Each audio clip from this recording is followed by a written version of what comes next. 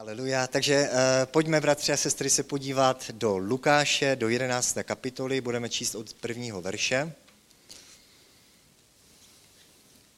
Tak jak jsem při oznámení zmínil, jestli jste si někdo všimli, že se většina z vás uvidíme na modlitbách, tak to nebylo jen nějaké plané slovo, ale toto je cíl dnešního kázání.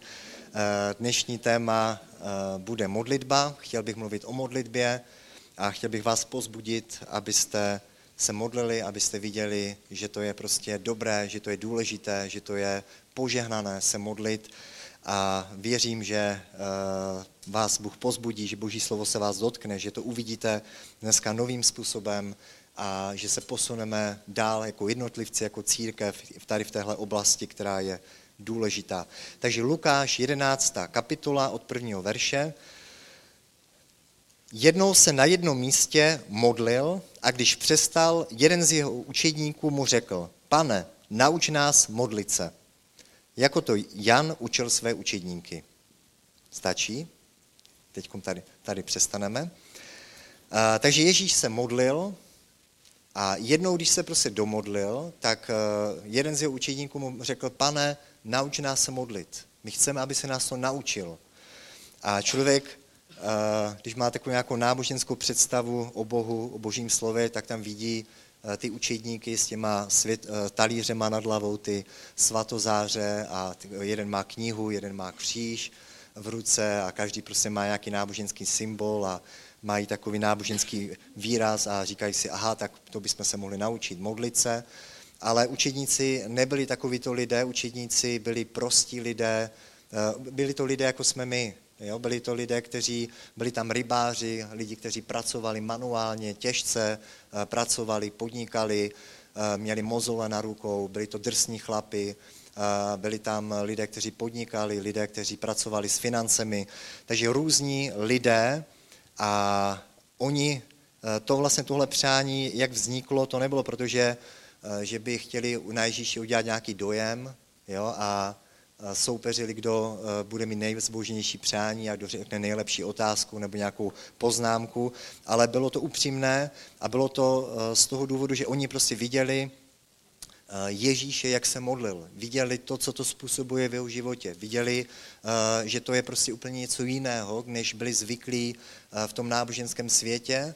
A oni, když prostě viděli, jak Ježíš se modlil, když viděli, co to přináší do jeho života, tak jim to nedalo a řekli, my to chceme taky. My chceme se umět modlit, jako se modlíš ty. Ježíši, nauč nás to. A pojďme se teď podívat na pár míst, které vlastně učedníci viděli, které zažívali v Ježíšově životě a které inspirovali tady k téhle touze, že se chtěli naučit modlit jako Ježíš.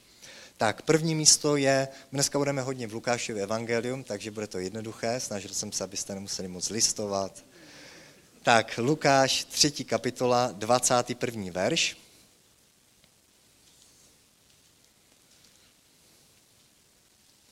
Lukáš 3:21. Zatímco se křtil všechen lid, byl pokřtěn i Ježíš. Když se modlil, otevřelo se nebe a Duch svatý na něj sestoupil v tělesné podobě jako holubice. Z nebe tehdy zazněl hlas: Ty jsi můj milovaný syn, v tobě jsem našel zalíbení. Amen. Takže co se stalo tady? Ježíš, když se modlil, tak se otevřelo nebe a Bůh k němu mluvil z nebe a řekl mu nějaké důležité informace. Takže to je první věc, co může modlitba způsobit v našem životě, že může otevřít nebe nad tvým životem. Tady vidíme, že skutečně reálně Ježíš se modlil a po té modlitbě se otevřelo nebe a něco se dělo. Takže toto je prostě skvělá věc. Já věřím tomu, že každý z nás chceme, aby se nebe otevřelo na našimi životy. Když pocítíš aspoň chvilku Boží přítomnost, Boží slávu, Boží dotyk, když se otevře nebe nad tvým životem, tak to změní tvůj život a člověk už nechce odejít z toho místa. Tak jako učedníci, když byli nahoře proměnění, Petr, Jakub, Jan a Ježíš se tam modlil a během té modlitby se změnila jeho tvář a najednou taky se prostě pro ně stal duchovní svět reálným, objevil se tam Mojžíš, Eliáš, Ježíš s nimi rozmlouval, oni prostě zažili na tom místě dotyk nebe a tak byli z toho prostě hotoví, že vůbec přestali racionálně přemýšlet, zapomněli na své rodiny, na své bratry, na své další prostě kolegy, učedníky, na prostě život na této zemi a řekli, pojďme, postavme tady 3 stánky, jeden pro tebe Ježíši, pro Eliáše, pro Mojžíše a budeme prostě tady, jo. Takže to se děje, když se otevře nebe nad naším životem, tak se prostě změní se atmosféra, změní se všechno, tam člověk prostě zažije to, po čem touží, to, k čemu byl stvořen, to, co zažíval Adam s Evou, když chodili po ráji, když měli přímý vztah s Bohem. Takže jestliže chceš zažívat Boží přítomnost ve svém životě, jestli chceš, aby nebe bylo otevřeno, protože naopak někdy se můžeme cítit, že Bůh je daleko, že nebe je daleko, nebo že prostě je měděné nebe, že my se modlíme a ty věci se vrací k nám, odráží se, je to těžká atmosféra. Takže žijeme v tomto světě, který není jednoduchý, žijeme v tomto světě, kde prostě Bohem tohoto světa je ďábel, je tady nepřítel, není úplně příjemná atmosféra pro křesťany, pro zbožný způsob života, ale můžeš to změnit ve svém životě, můžeš to změnit ve své rodině, můžeme to změnit ve svém národě, že my našimi modlitbami můžeme otevřít nebe. Tak jako Ježíš, když se modlil, tak se otevřelo nebe a zazněl hlas z nebe. To nebylo tak, že by Ježíš se jenom prostě pomodlil takhle veřejně, ale modlitba byla jeho životní styl. Ježíš se modlil každý den, budeme to i vidět a můžeme to vidět v Božím slově, že to byl jeho jakby skrytý způsob života. Když on hledal Pána, tak to většinou dělal prostě na skrytých místech. Šel někde na pusté místo, šel někde nahoru a tam prostě se modlil, hledal Boha a potom, když šel do toho běžného života, tak lidé už viděli jenom ty následky, viděli ty důsledky, ale moc asi nechápali, proč to tak je, proč je jiný, proč jeho slova mají takovou moc, proč má takovou autoritu, proč se dějí takové věci kolem jeho života, ale učedníci, když s ním chodili, tak v jednu chvíli si uvědomili, že prostě pochopili, proč to je. Pochopili, že když Ježíš se pomodlil, tak pochopili, aha, to je proto, že Ježíš se modlí. Ježíš se umí modlit, Ježíš se v té modlitbě prostě dotkne nebe, setká se s Bohem a od Boha přijme tu sílu, od Boha přijme to, co potřebuje a potom ten jeho život vypadá tak, jak vypadá. Takže jeden z důsledků toho, když se naučíme modlit, bude, že nebe se otevře nad tvým životem a budeš slyšet Boží hlas. Boží slovo k tobě bude mluvit. Tak jako Bůh přímo promluvil k Ježíši, tak Bůh chce mluvit k tobě, když jsi sám doma, Bůh ti chce dávat odpovědi na tvé otázky, Bůh tě chce vést, Bůh tě chce pozbuzovat, chce ti zjevit, jaký jsi, chce ti zjevit sám sebe, chce ti zjevit, jaký jsi důležitý pro něho, jaký jsi vzácný v Božích očích a tohle se může stát, tak jako Ježíš to pocítil, Ježíš to zažíval, i ty to můžeš mít, když se naučíš modlit. Takže modlitba je důležitá k tomu, aby se otevřelo nebe nad našimi životy, aby Boží slovo ožilo v našich životech, aby když čteš Bibli, tak aby to nebyla nějaká náboženská povinnost, něco nudného, něco, k čemu se musíš nutit, ale aby Boží slovo k tobě mluvilo, aby bylo živé, aby Bůh ho obživoval, aby Duch Svatý ti dával odpovědi, aby k tobě mluvil. Takže toto dělá modlitba, otvírá nebe a činí Boží slovo skutečným a reálným pro naše životy. Tak, další místo, Lukáš, 5. kapitola, 15. verš.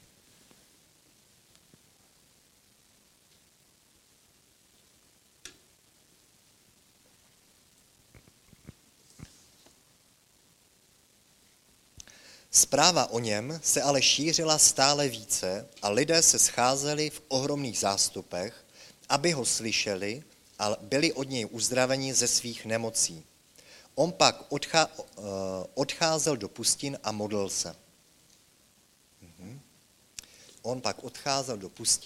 se.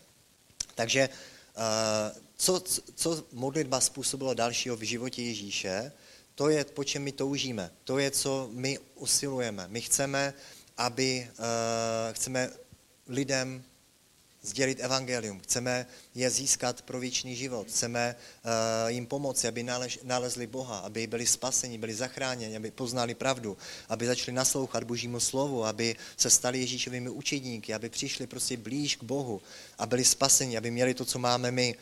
A tady vidíme, že Ježíš to dokázal. Ježíš neměl nějakou reklamní agenturu, neměl prostě nějaké sponzory, kteří by platili kampaň, neměl média na své straně, ani my nemáme.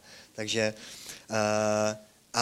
ale přesto Ježíš, tady je napsáno, že vlastně zástupy lidí, v ohromné zástupy ho hledali, ohromné zástupy vyhledávali Ježíše, chtěli se s ním setkat, chtěli slyšet jeho slova, chtěli, aby je uzdravil, aby se s ním dostat se do jeho přítomnosti, do jeho blízkosti.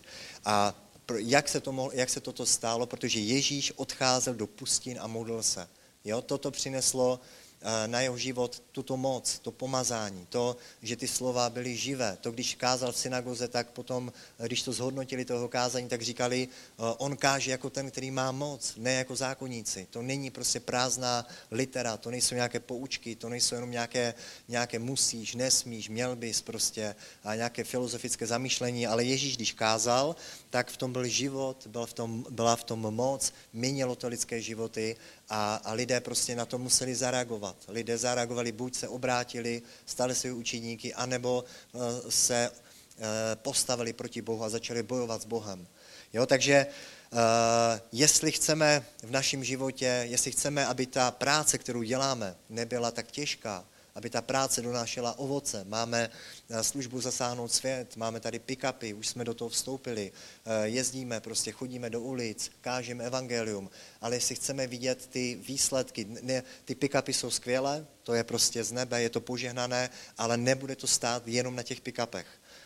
Lidé prostě potřebují se tam, a to je vize našeho pastora, když o tom několikrát mluvil, jeho vize je, že na těch pick-upech budou pomazání boží mužové a ženy, kteří vlastně přinesou, zprostředkují tomuto světu boží moc, boží uzdravující moc, zachraňující moc. Takže ale aby se to dělo, aby na našem životě byla tato moc, aby na našem životě bylo toto pomazání, aby jsme nesli takové ovoce jako Ježíš, tak se potřebujeme naučit modlit. Tak potřebujeme jako Ježíš taky chodit do pustiny, k tomu se za chvilku ještě dostanu, vyhledávat prostě čas, kdy budeme sami s Bohem. Čas, abychom se s Bohem setkali. Protože my nemáme to, co lidé potřebují, tak to není prostě v nás. To je prostě boží moc, kterou lidé potřebují. Tak jako Pavel, když kázal, tak říkal, že nechce, aby ta víra byla založena na moudrosti lidské, ale na boží moci. Takže jestliže chceš mít ve svém životě boží moc, jestliže chceš, aby když budeš promlouvat k zástupům, když budeš promlouvat ke svým kolegům v práci, ke své rodině, aby se to lidí dotýkalo, aby to měnilo lidské životy, aby říkali, že to je něco jiného, to je něco, co ještě nezažili, aby to způsobilo to, že lidé potom budou chtít tě vyhledávat a budou se prostě ptát, kde tě najít, aby tě slyšeli, aby se s tebou setkali, tak je potřeba, abychom se naučili modlit. Jo? To je další věc, která modlitba přinesla do Ježíšova života, to, že lidé se s ním chtěli setkat, lidé chtěli ho zažít, lidé chtěli se ho dotknout, lidé chtěli slyšet jeho slova. A je tohle možné a k tomuto vlastně nás Bůh povolal, abychom jako církev tady na této zemi byli jako Ježíš, abychom na této zemi změnili tento svět, abychom přinesli Boží království do tohoto světa, abychom lidi vysvobodili, abychom jim ukázali cestu. Takže my jsme světlo světa, my jsme solí této země, my jsme město, které leží nahoře, aby ukázalo tomuto světu, jaký je Bůh, jaké je Boží království, jaké je to, když se člověk obrátí k Bohu. Takže je to možné, aby v našem životě byla takováto moc, je to možné, aby evangelium, prostě, které kážeme, bylo takto živé, takto mocné, takto atraktivní, aby lidé nás vyhledávali a je potřeba, abychom se naučili modlit, aby to bylo v našem životě.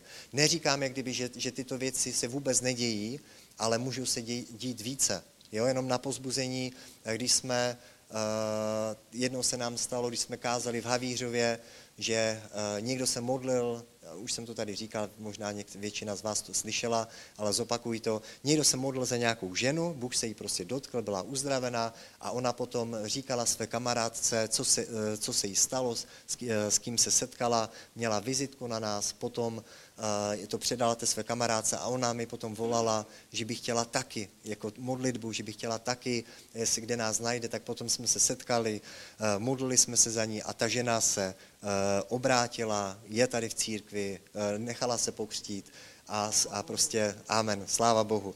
Takže ty kapky tady jsou, ty kapky zažíváme, ale je možné mít víc, je možné mít to, co zažíval Ježíš a proto je důležité, abychom se naučili modlit. Amen. Další třeba svědectví. Jedna sestra mi volala v neděli, že minulou neděli, když tady Aďo se modlil za lidi, tak měla prostě zdravotní problém, měla prostě na zápěstí nějakou bulku, kterou už ji tam měla dlouhou dobu, ona v poslední době začala růst, bolela jí, už prostě věděla, že musí jít k doktorovi, aby s tím něco udělal.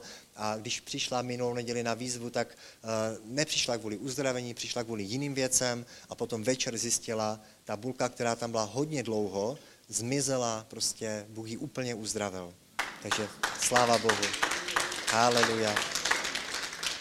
Takže ty věci prostě se dějí kolem nás, ale můžou se dít víc, můžou se dít ve tvém životě, v životě jednoho každého z nás. Můžeme být jako Ježíš, můžeš se modlit, pokládat ruce na nemocné, modlit se za ně a můžeš slyšet svědectví, potom tě lidé budou vyhledávat, budou prostě se chtít s tebou setkat a budeš se muset skrývat jako Ježíš, aby jsi mohl odpočinout. Takže je to možné, jo? Je to možné. Tak, pojďme se podívat do Lukáše 6. kapitoly. Lukáš 6, 12.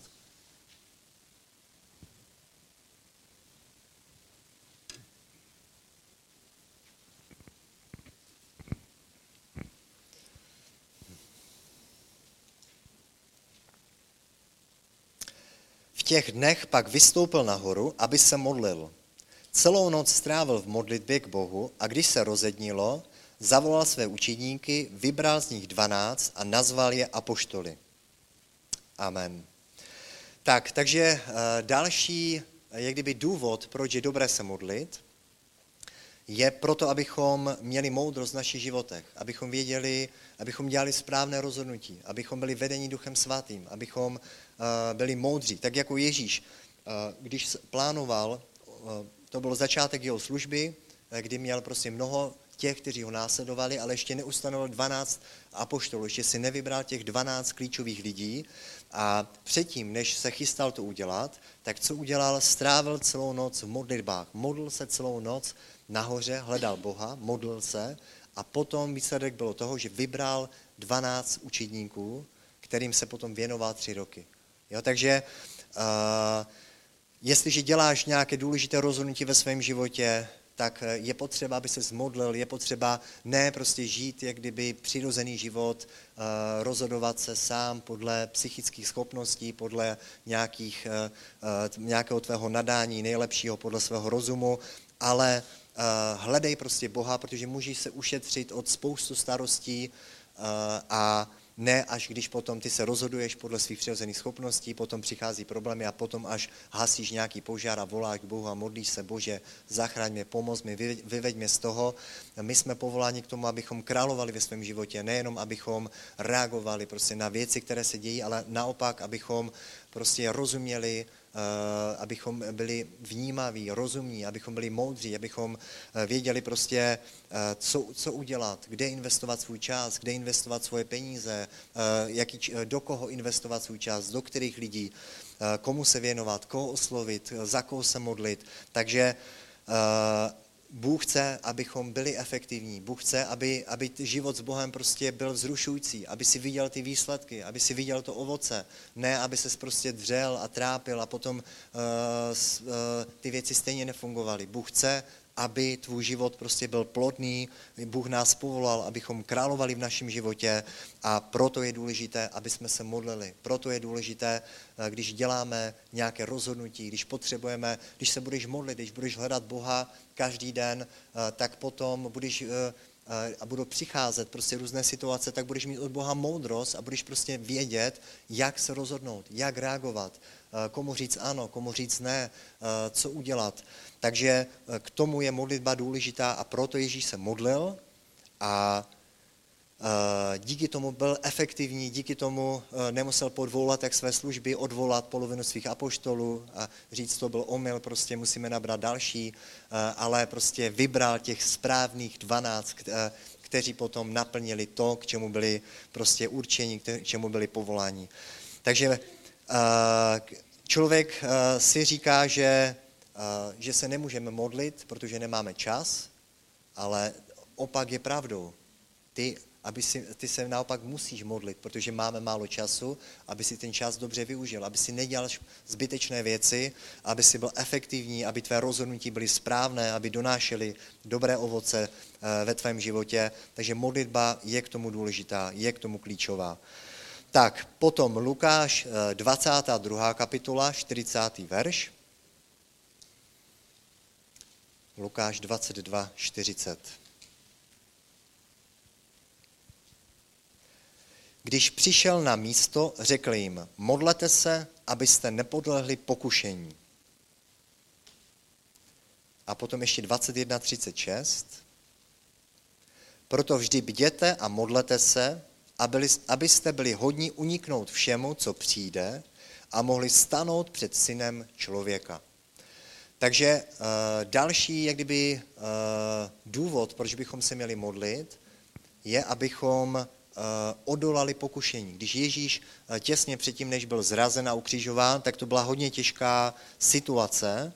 A co dělal Ježíš? Opravdu cítil ten tlak, cítil, že už se schyluje ke konci, že bude za chvilku zrazen, že to nejtěžší, co je před ním, k čemu přišel na tento svět, tak do toho vlastně vstupuje a nebylo to jednoduché. Můžeme vidět, že Ježíš se modlil i tak, že Bože, jestli to je možné, tak ať to odstoupí ode mě, abych nemusel vypít ten kalich hořkosti.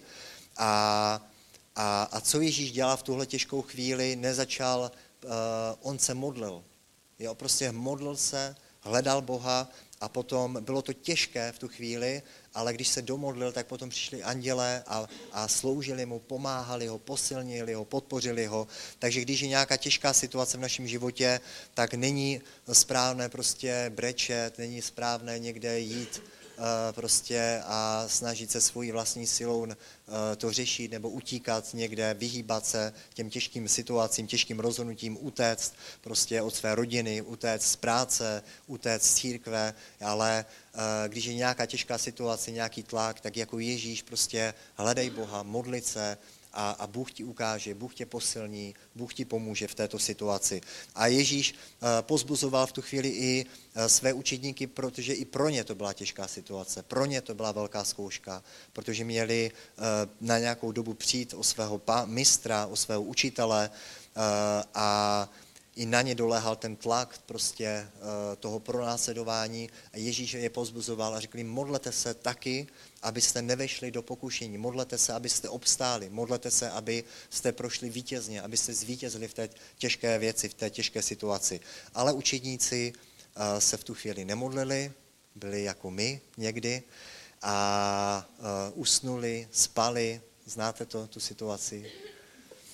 A potom prostě bylo to těžké. Neprošli vítězně, ale Boží milost tam prostě byla, Bůh jim pomohl, Bůh jim odpustil a napomenul je potom, když se Ježíš ukázal, pozbudil je, pomohl jim a šli dál. Takže ale kdyby se modlili, tak mohli projít vítězně, mohli rozumět tomu, co se děje, mohli se vyhnout některým nepříjemným situacím.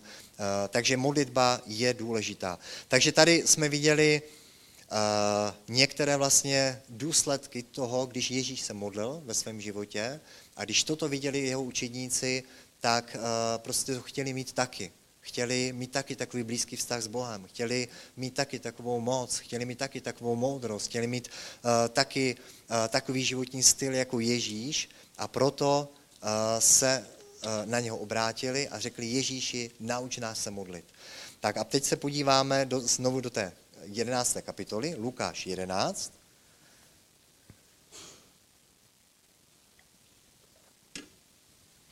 A podíváme se, jak Ježíš na to reagoval a jak Ježíš je učil, jak se mají modlit.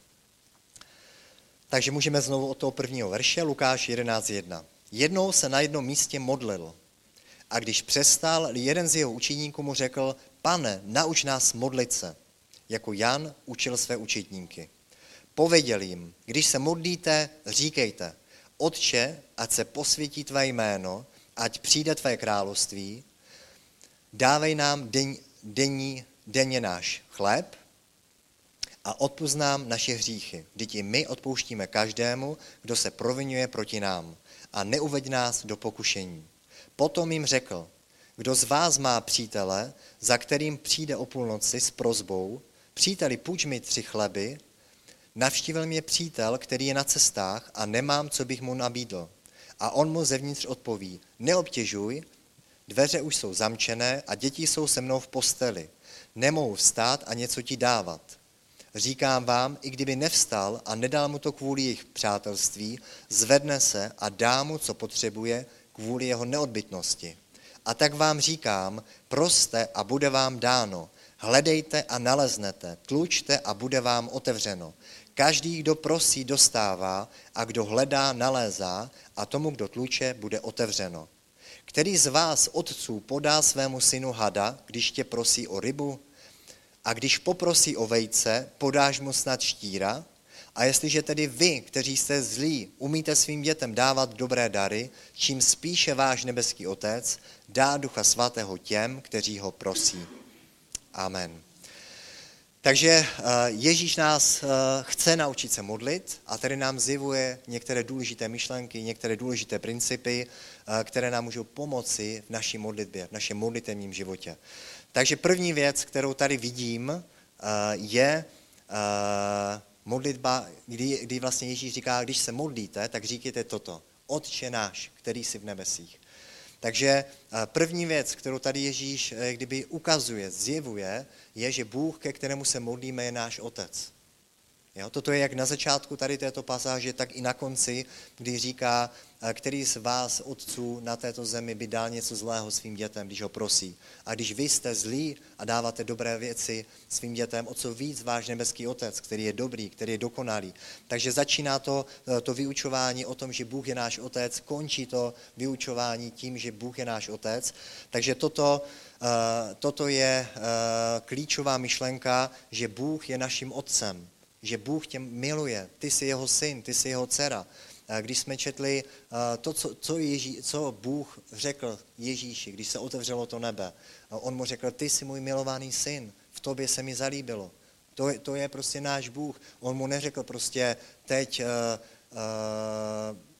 prostě řekl mu v takovou klíčovou dobu mu řekl tuhletu myšlenku. Ty jsi můj milovaný syn. Ty jsi můj syn, ty jsi moje dcera, já tě prostě mám rád, mi se líbíš prostě, já jsem spokojený s tebou, já jsem prostě nadšený z tebe, já jsem tvůj otec, já jsem s tebou, neboj se. Takže jestli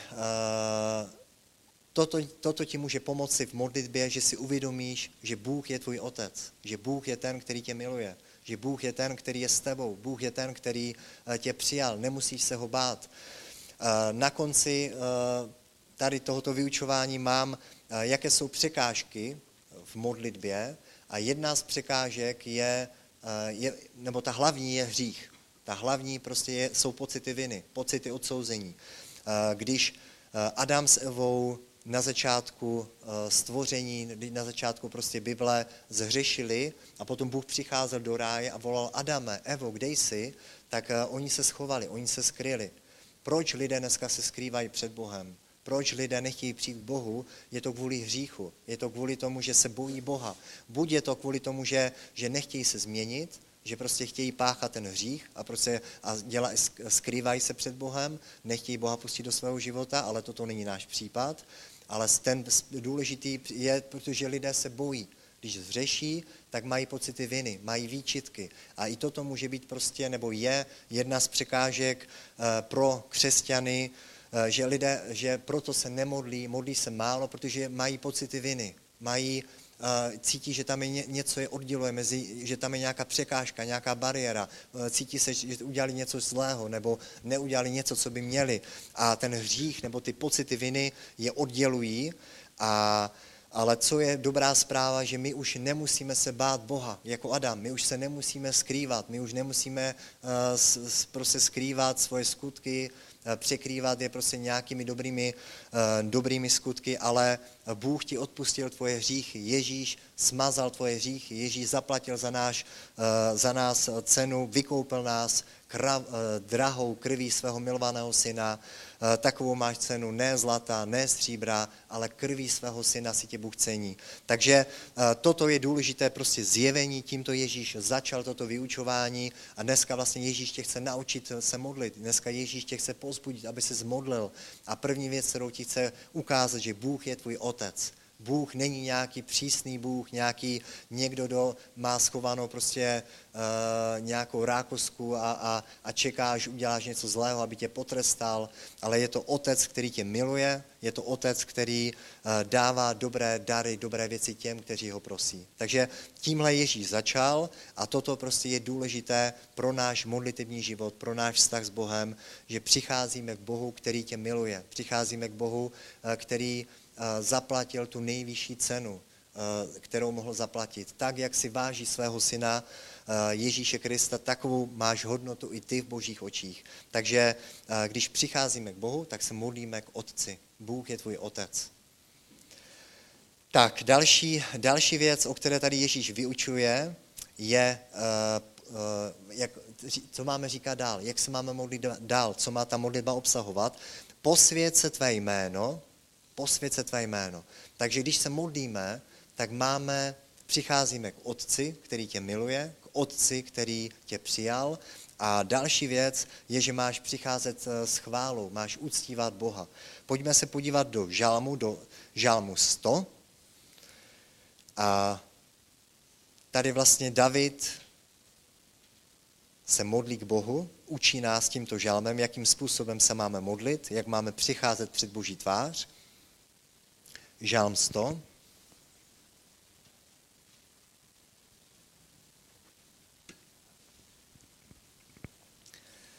Od prvního verše. Děkovný žalm. Jásej Hospodinu celá zem, služte Hospodinu vesele, přistupte před něj se zpěvem. Hospodin je Bůh, to vězte, on je náš tvůrce, jemu patříme. Jsme jeho lid, ovce na jeho pastvině. Do jeho brán vejdeme s děkováním, do jeho nádvoří s chválami. Dobrořečte jeho jménu s vděčností, Hospodin je přece tolik dobrý, jeho láska trvá na věky, jeho věrnost po všechna pokolení. Amen. Takže jakým způsobem můžeme přijít před Boha, jakým způsobem můžeme přijít do Boží přítomnosti? Je skrze chválu, skrze děkování, skrze uctívání Boha. Modlitba, o které teď mluvím, není nějaká náboženská činnost, něco, co je divné, něco, co je nepříjemné, něco, do čeho se musíš nutit. Modlitba, kterou se Ježíš modlil, byla taková, že Ježíš se těšil na to, když se bude moci setkat s Bohem. Ježíš se svým otcem. Ježíš se těšil, Ježíš byl ochoten prostě nespat celou noc, Ježíš byl ochoten brzo vstát, aby šel prostě a hledal Boha, nebo byl 40 dnů, se postil a modlil se na poušti a to nebyla modlitba, to vlastně ďábel nás se takhle dá takovou představu, že je to něco těžkého, něco náročného, něco, že už tak jsi unavený, už tak toho máš tolik a ještě další břemeno teďkom na tebe dám, že se musíš modlit, jo, a ty už to prostě asi nevydržíš.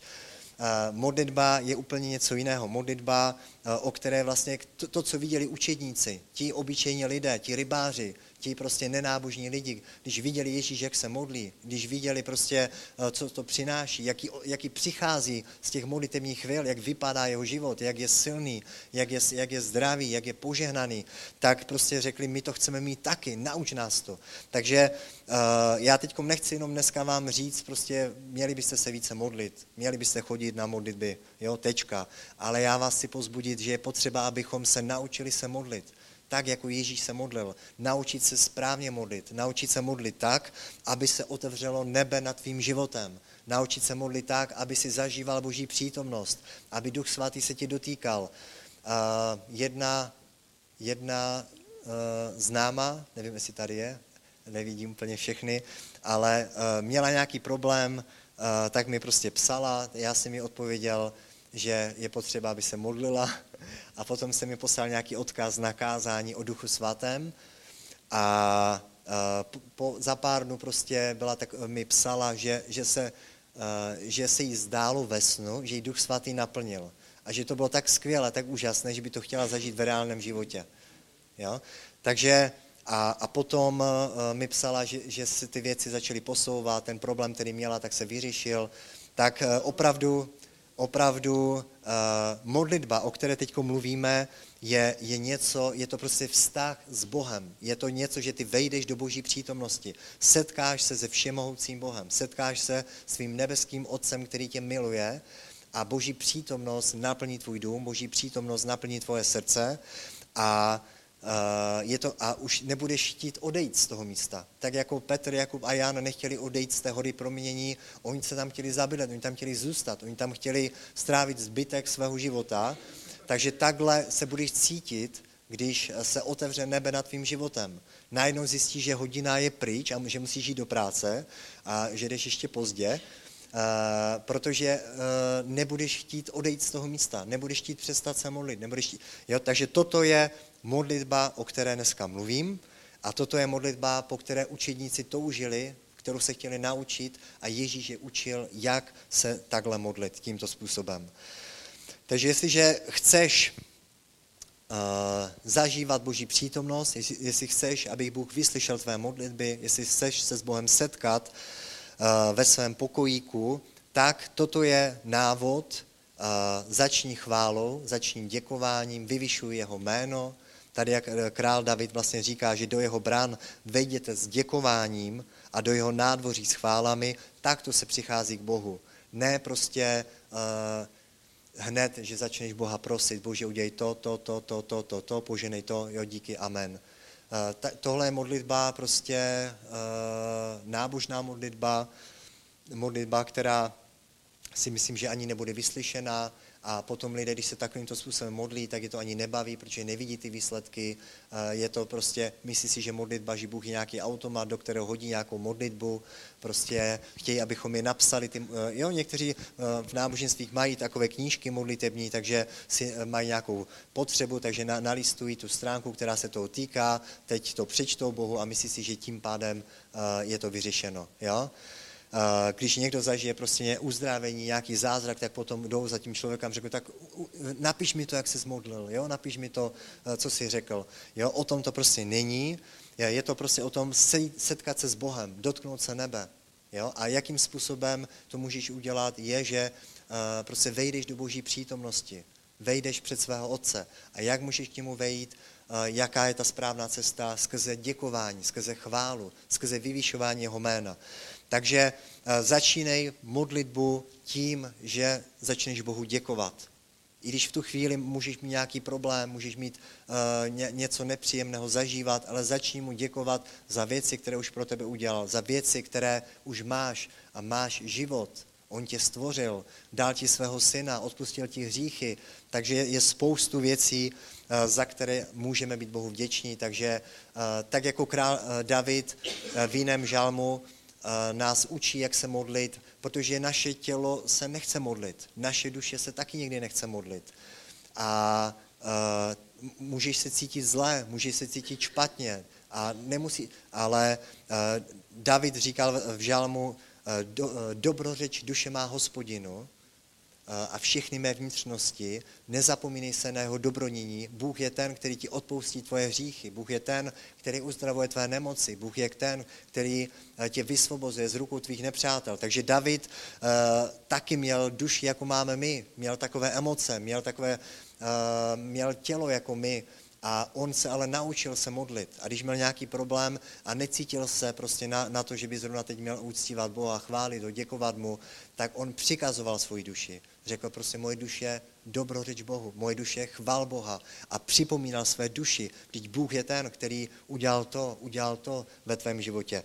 Jo, takže takovýmto způsobem můžeš vejít do Boží přítomnosti, že začneš Boha chválit, začneš mu děkovat, začneš vyvyšovat Boží jméno. Amen. Tak, další věc, která je zjevena tady v této modlitbě, se týká Božího království. Ježíš říkal, ať přijde Boží království. Ať se děje tvoje vůle, jako je v nebi, tak i na zemi. Toto je důležité, abychom rozuměli, když se modlíme, tak jsme tady, abychom neviděli, že se modlíme jenom sami kvůli sobě, ale modlitbou můžeme sloužit Bohu. Modlitbou se můžeme modlit, aby přišlo Boží království, aby se děla Boží vůle, aby se Bůh oslavil na této zemi. Takže je to jedno velké téma a Ježíš vlastně nežil sám pro sebe, ale žil pro svého Otce, žil proto, aby naplnil jeho vůli, žil proto, aby mu posloužil svým životem a modlil se za to, aby přišlo Boží království, aby se děla Boží vůle a hledal prostě při té modlitbě, hleděl prostě na Otce a to, co viděl potom u něho, tak to dělal. To, co slyšel od něho, tak to říkal. A proto ty slova měly takovou moc, proto ty jeho skutky byly tak efektivní, protože prostě ty věci viděl nejprve ve svém duchu a potom je udělal. Takže tajemství, toto je tajemství jeho moci, to, že Ježíš se uměl modlit. Tak a potom vlastně další věc, že v té modlitbě se můžeme modlit i za náš denní chléb, za tvoje osobní potřeby, to je prostě v pořádku, jo, ale je to potom až po věci Božího království. Tak, další věc, kterou tady Ježíš zmiňoval, je, že máme být jak kdyby vytrvalí v té modlitbě, že máme být neodbytní, že máme, a toto místo ještě je na jednom v Lukáši v 18. kapitole, tady o tom také mluví, pojďme se podívat, Lukáš 18 od 1. verše.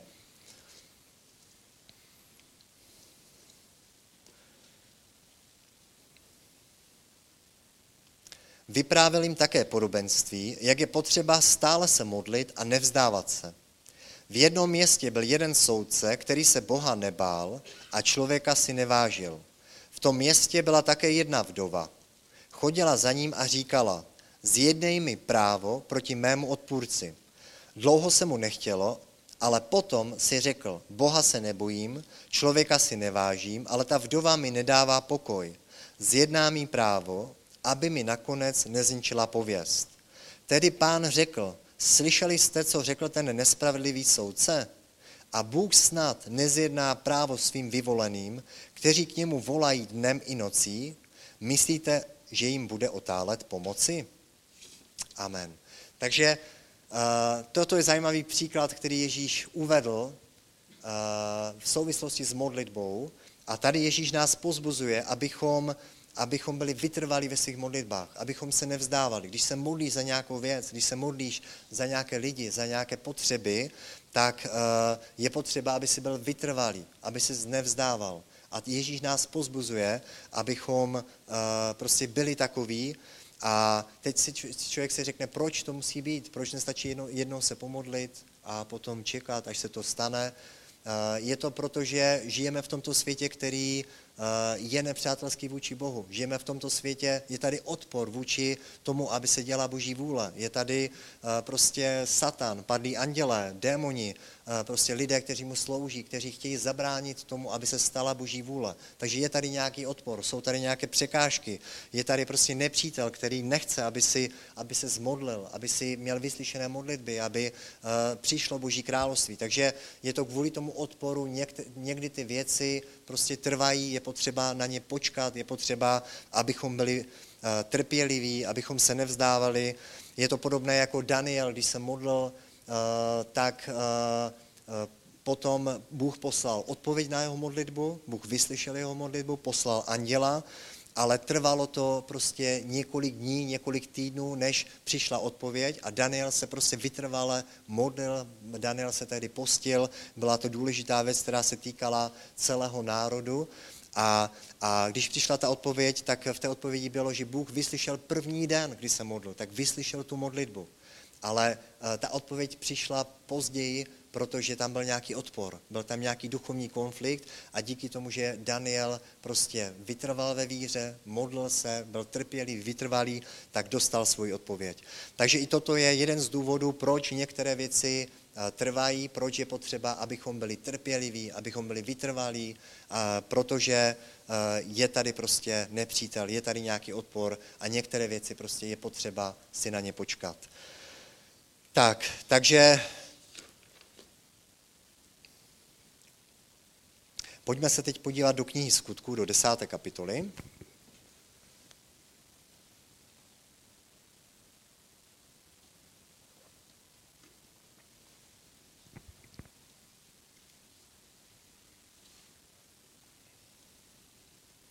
Od prvního verše. Skutky 10, 1 až 5.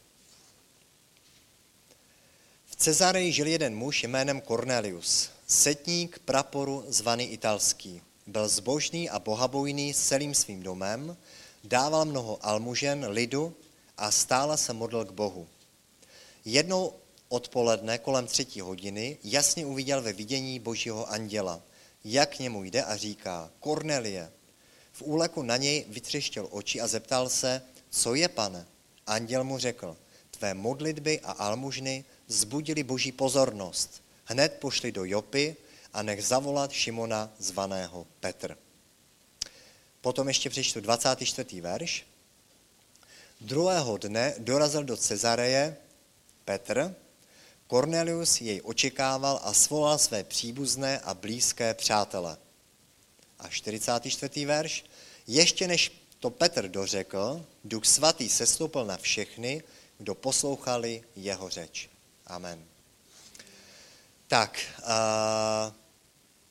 co se tady stalo? Cornelius byl člověk, který se modlil. Cornelius byl člověk, který, modlitba byl jeho životní styl.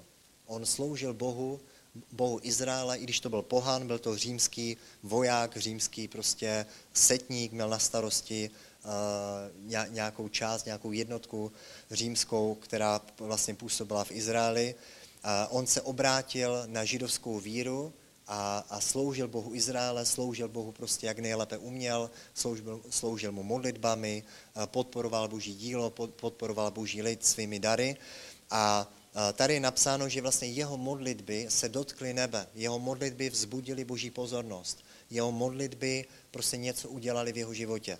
A způsobili to, že Bůh poslal svého anděla, který navštívil Kornelia a vlastně výsledkem toho, že Cornelius byl zbožný, že to byl člověk, který se modlil, který hledal Pána, sloužil Bohu, tak díky tomu vlastně přišlo spasení do jeho domu a díky tomu byl spasený on, celá jeho rodina a všichni jeho přátelé.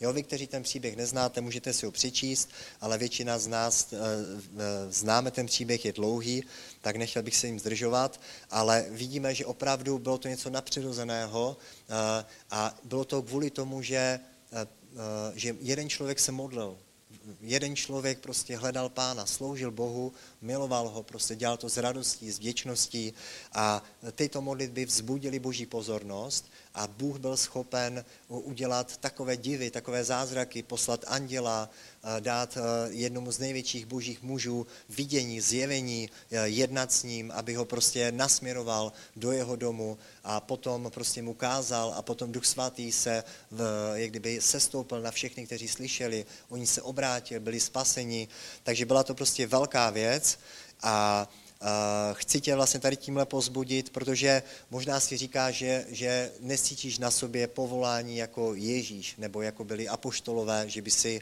prostě byl v čele církve, takže si myslíš, že to není pro tebe, že by se měl modlit, aby tvoje slova měly takovou moc, aby se děly divy a zázraky ve tvém životě, aby si mohl vybrat prostě 12 apoštolů, učedníků, že chceš si jenom žít takový obyčejný křesťanský život, ale modlitba je důležitá pro každého člověka. I když necítíš na svém životě nějaké velké povolání, tak každého z nás Bůh povolal, abychom byli světlem a solí tomuto světu, abychom získali naše nejbližší. A tady Cornelius získal svoji rodinu. Tady Cornelius získal svoje přátele. Jo, schválně jsem to četl, tohle místo, že on, když čekal Petra, tak svolal své příbuzné a blízké přátele. Takže já věřím tomu, že každý, kdo z nás tady jsme, minimálně chceme, aby se obrátili naši příbuzní. Chceme, aby naše děti, aby naše rodiče, aby naši příbuzní, naši strejdové, tety, bratranci, sestřenice, když půjdeme na nějaký pohřeb v rodině, aby jsme tam nešli prostě s žalem, kde ti lidi jsou, ale abychom tam šli prostě s nadšením, že ten člověk odešel do nebe, že už je s Pánem, že prostě díky nám se obrátil, takže k tomuto jsme povoláni každým z nás, abychom získali ty lidi, kteří jsou kolem nás, ty nejbližší. Takže jestliže chceš, aby se obrátili tvá rodina, tvoji přátelé, tvoji sousedi, tvoji kolegové v práci, je to možné, ale je potřeba, abychom se modlili. Je potřeba, aby naše modlitby se dotkly nebe, aby vzbudili Boží pozornost. Takže modlitba je jedno velké téma, ale co bych dneska chtěl, aby ve vás zůstalo, že modlitba je něco vzrušujícího. Modlitba, když se naučíme modlit, a Ježíš tě chce naučit se modlit, tak ta modlitba může proměnit tvůj život. Ta modlitba může otevřít nebe nad tvým životem. Ta modlitba může způsobit to, že budeš rozumět Bohu, Boží slovo k tobě bude mluvit, budeš s ním mít vztah, Bůh tě bude navštěvovat ve tvém pokoji, bude tě povzbuzovat, tvůj život se prostě změní, tak jako Mojžíš, když přicházel do Boží přítomnosti nahoře a když potom sestoupil zpátky mezi lid, tak lidé prostě viděli, že Mojžíš se setkal s Bohem, jeho tvář zářila. Takže toto je život, ke kterému jsme byli povoláni, abychom měli vztah s Bohem, aby se setkával s Bohem, aby se setkával se svým otcem, aby se naučil vcházet do jeho přítomnosti. A když se to naučíme, tak to přinese velké ovoce, požehnané ovoce ve tvém životě a budeme prostě, Bůh se může oslavit díky tomu. Amen. Tak, teďkom tady mám ještě dvě myšlenky, jaké jsou překážky v našem životě. Proč se tak málo modlíme? Co myslíte? Zamyslit se nad svým životem.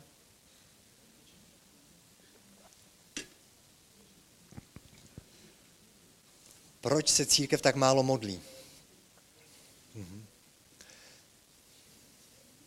Tak první věc, kterou tady mám, tu už jsem zmínil, je to ten hřích, když člověk prostě žije v nějakém hříchu, když je prostě vlažný křesťan, neposlouchá Boha, žije tělesný způsob života, tak potom prostě je tam nějaká bariéra, překážka, má pocity viny, je těžké k Bohu přijít, je těžké se dostat. Takže hřích je jedna věc, která nás odděluje od Boha a brání lidem, aby se modlili, ale toto už je Ježíš vyřešil, takže když máš nějaký takový problém, je potřeba, aby si činil pokání, je potřeba, aby si vyznal svůj hřích, aby ses od něho odvrátil, aby si opustil ty zlé věci ve svém životě a Bůh ti odpustí tvoje hříchy, Bůh tě očistí a potom můžeš směle přijít před Boží trůn. Takže toto je důležitá zpráva, nenech se odsoudit, nedovol prostě náboženským duchům, nějakým zlým pocitům, zlým myšlenkám, které tě obvinují, že nejsi dost hodný, aby ti bránili přicházet před Boží tvář. Bůh ti odpustil tvoje hříchy, Ježíš za ně zaplatil, Ježíš prolil svůj krev, aby všechny tvoje hříchy byly očištěny, odstraněny ze tvého života. Takže pokud si vyznal svůj hřích, tak Bůh ti ho odpustil, odpustí i ty sám sobě a potom můžeš přijít směle před Boží tvář jako Boží syn, jako Boží dítě. Tak, potom další je kdyby překážka, proč se tak málo církev modlí, je nedostatek času. Souhlasíte se mnou? Nedostatek času. Tak, co s tím? Budeme se modlit, aby jsme měli více času? Tady prostě je důležité, času máme všichni stejně. Úplně máme stejně jako Ježíš, když chodil po této zemi.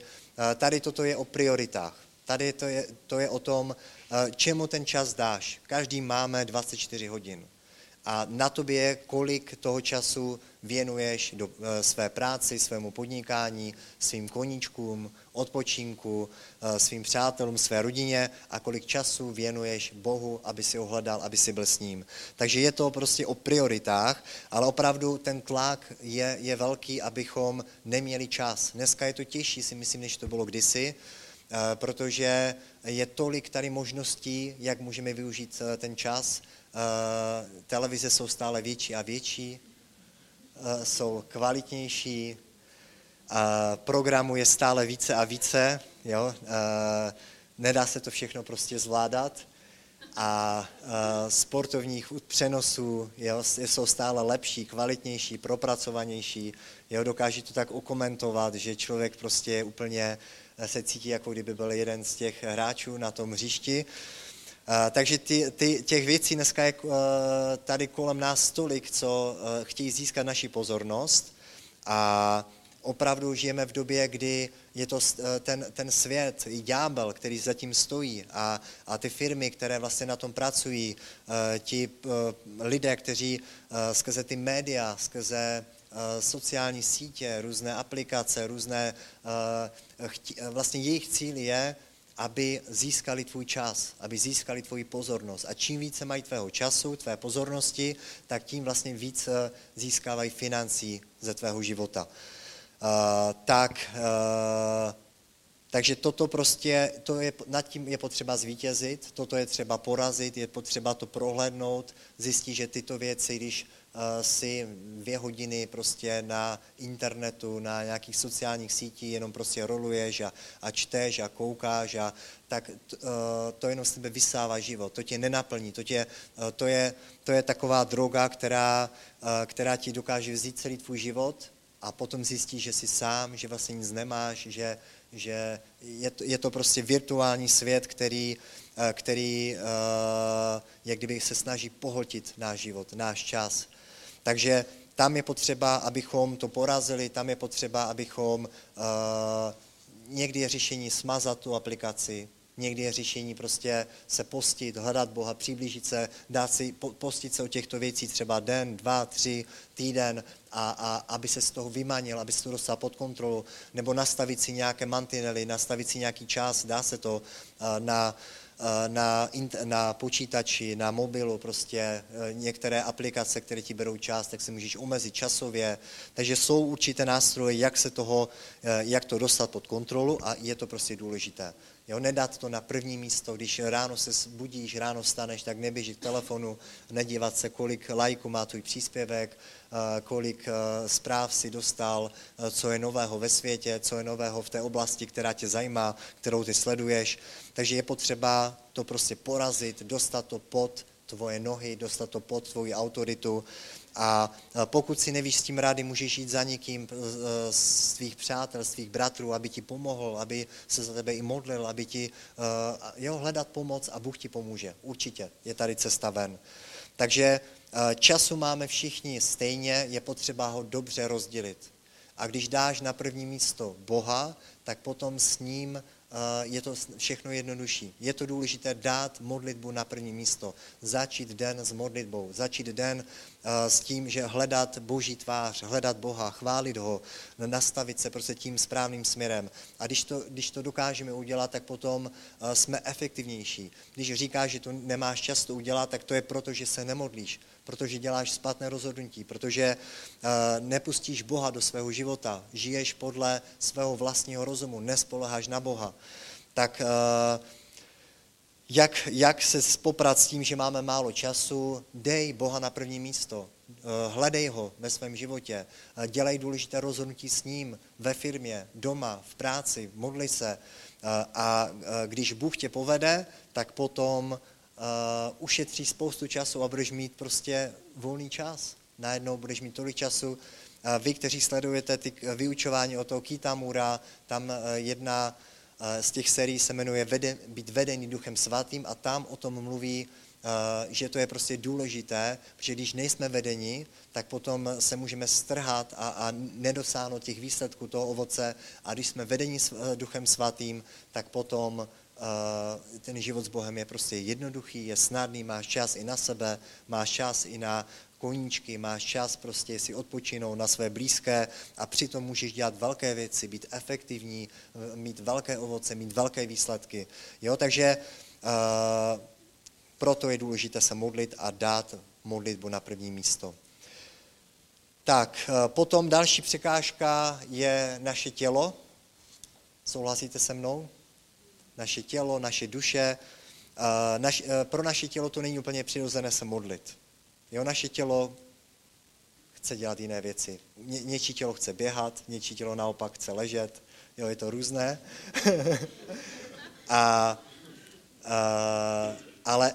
Ale většinou našemu tělu se nechce modlit. Nechce prostě stát před Bohem, zvedat ruce, chválit Boha. Nebo našemu tělu se nechce prostě v pondělí jít na modlitby, chce být radši doma, u televize, nebo někde jít k vodě, nebo někde prostě trávit ten čas jiným způsobem. Ale je potřeba si uvědomit, že my nejsme tělo. Že tělo to je prostě jenom naše schránka a my jsme duchovní bytosti, my jsme Boží děti, my jsme se znovu zrodili a náš duch chce mít obecenství s Bohem. Našemu duchu je to příjemné, náš duch touží po Bohu a je potřeba, abychom naše tělo prostě podmanili, abychom prostě my řekli našemu tělu, co má dělat a ne naše tělo říkalo nám, co máme dělat. Jo, tělesní lidé v neděli, když se zbudí, tak se zeptají svého těla, půjdeme do církve a tělo řekne ne. Jo, tak zůstanou doma. Ale duchovní člověk prostě ten přikáže. Duchovního člověka se tělo ani neptá, ono ví, že prostě musí vstát a musí jít. Jo, to je ta nejlepší už úroveň našeho života. Takže když je člověk už na určité duchovní výši, a výši své zbožnosti, tak v pondělí ani se neptá, prostě půjdu na modlitby, prostě ví, že tam jsou modlitby a podle toho má uspůsobený ten život, ten čas. Takže je potřeba podřídit naše tělo, podřídit naši duši. Naše duše buď může být ovlivněná naším tělem nebo naším duchem, takže žijeme podle ducha, modleme se a někdy je potřeba přikázat té naší duši, jak se má cítit, co má dělat, aby začala Boha chválit, aby se začala modlit. Takže modlitba není o pocitech. Když my se cítíme dobře, tak Bože, tak se budeme modlit. Většinou to je tak, že když se člověk cítí dobře, tak zapomene na Boha a potom, když se cítí špatně, tak se vzpomene, taky se mu nechce modlit, ale ho toho přinutí a chvilku se modlí, aby mu Bůh pomohl. Jo, a takhle by to mít nemělo. Je potřeba se modlit, i když se cítíš dobře, i když se cítíš špatně, vždycky králuj ve svém životě, ty jsi duchovní bytost. Tak a teď vlastně, co nám pomůže, jo, abychom se naučili modlit, abychom do toho vstoupili, do toho života, o kterém dneska mluvím, jako měl Ježíš, jako měli první učeníci, oni se uměli modlit, proto měli takové výsledky. Ježíš se uměl modlit, proto jeho život vypadal tak, jak vypadal. Ježíš tady nežil z pozice Božího syna, Boha. Ježíš tady na této zemi žil z pozice člověka a on nám dal příklad a my můžeme být jako on. A učedníci se to od něho naučili a takhle vypadala i život první církve. Vidíme, že oni se modlili, oni se naučili se modlit. Tam je napsané, že to byl jejich životní styl, oni se scházeli v chrámech, po domech, modlili se. Jo? Když uzdravili toho mrzáka u té chrámové, u těch vstupů do toho chrámu, tak tam je napsáno, že když šli prostě na modlitby, tak ho uzdravili. Prostě to byl jejich životní styl. Ježíš prostě je vyučoval. Další téma, vlastně Ježíš řekl, když máte s někým problém, když vás pronásledují, když máte nějakou nepřítele, tak se modlete za toho člověka. Jo? Neproklínejte ho, nebojujte, ale modlete se za ty lidi.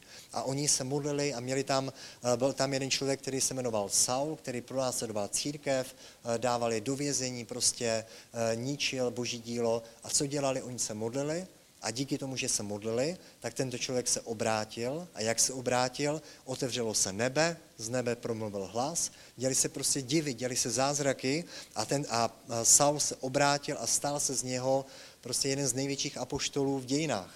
Takže toto je církev, toto je život, ke kterému jsme byli povoláni, život, kdy se dějí divy a zázraky, život, kdy je nebe otevřené, život, kdy se kolem nás hýbou anděle, kteří k nám mluví, kteří nás vedou, kteří prostě, jestliže chceme, aby se obrátili naše děti, naši blízcí, naši příbuzní, naši přátelé, potřebujeme, aby Bůh se projevoval, aby se uvolnila boží moc, aby se dalo prostě v duchovním světě do pohybu boží armáda. A ta se dostane do pohybu, když my se budeme modlit, budeme vytrvalí, budeme věrní, budeme chodit prostě na každé modlitby, budeme se modlit doma, budeme se modlit na domácích skupinách, na bohoslužbách. A církev, která se modlí, tak bude zažívat boží navštívení. Bůh se bude projevovat, Bůh bude nás vést, Bůh bude dělat divy a zázraky.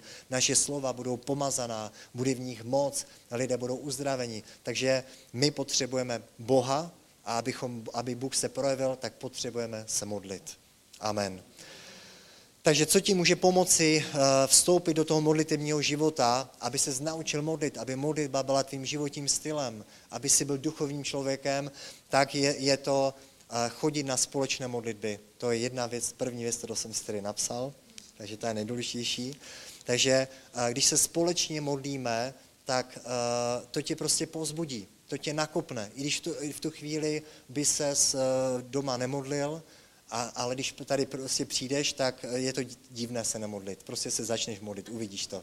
Jo? A ta atmosféra tě strhne a ono tě to povzbudí a pak na konci budeš silnější, budeš odpočinutější, budeš prostě mít víc energie než na začátku, než jsi přišel na modlitby.